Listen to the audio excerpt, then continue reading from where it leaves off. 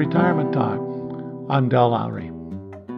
I've entitled this podcast, Imagination and What to Do. Imagine retiring and moving to Mexico. That's not so hard to do. Many people dream of such a thing. Last year, I met this guy in Vancouver who was off to join his retired friend in Puerto Vallarta. The friend was living out his retirement dream. He was running a school for dump children at the city dump in Puerto Vallarta. Imagine, his life dream was to live in Mexico and help the poorest of the poor, and he's doing it. Not the kind of retirement living in Mexico most of us imagine, but he did.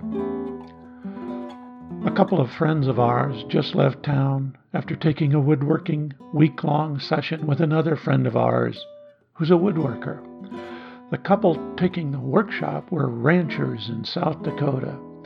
They still live on the ranch, even though they have sold it and are officially retired. Been that way for a total of 3 months.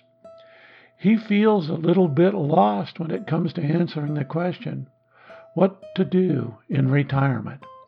Well, they have ideas and some plans, but nothing of a long-range goal or direction. They want to do some fun things, which are quite normal when one first retires. They want to travel, spend some time on their new boat, some bike trips, a hunting trip, a fishing trip, and they have some building projects in mind. They're not running on empty. But over dinner one night he said, I just don't know what to do. You know that we have lots of skills and abilities, or just general wisdom. We've learned a lot over the years. It seems like it should be put to good use.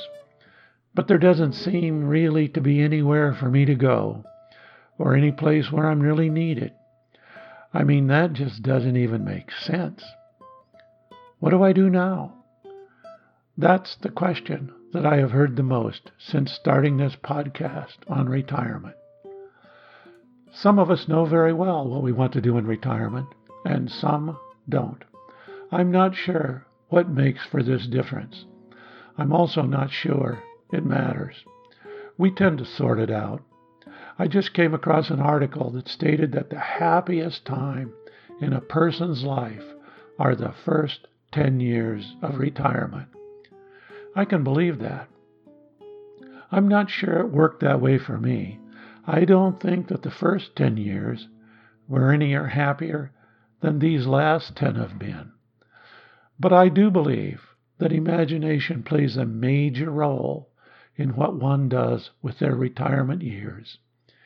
History or tradition offers little to help us in this task. Retirement is a recent phenomenon in history. It used to be that people did not retire. They died. People worked and then got sick and died. Medical science has extended our lifespan about 20 years in the last century. And of course, that's about the length of time that we enjoy retirement years. We don't have much to guide us. Today's retired people get to be explorers. We venture into new territory. It is a pretty exciting place to be. It's like getting to create a whole new chapter of life. We get to create something that didn't exist before. Certainly, there have been people in history that have lived long lives, but they were always the exception. Today, many of us go through this door. What will we do? What will retirement come to mean? Will we create a stage of life that is seen as relaxing, reflecting, and rather passive, or life that is seen as active, highly productive, guilt-free, and lived with enthusiasm?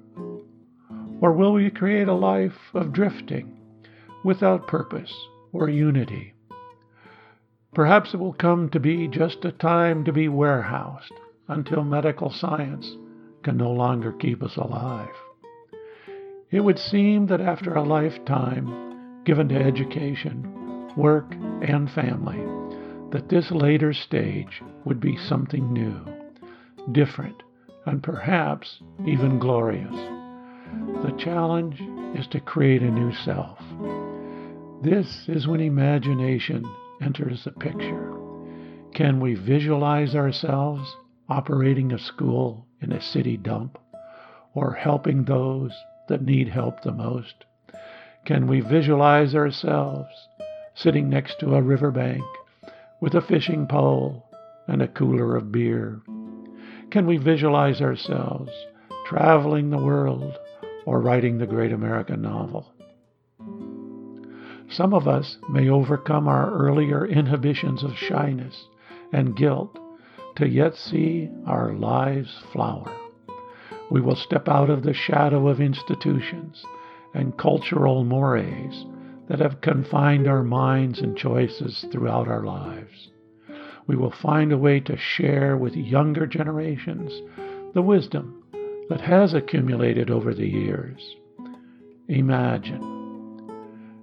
Retirement is a new phenomena of human history. It is a luxury of our age.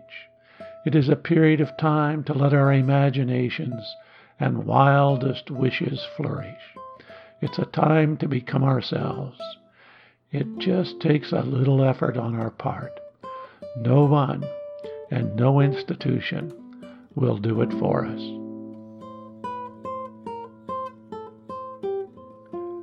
This is Retirement Talk. If you have questions, comments, or suggestions, contact Del at retirementtalk.org.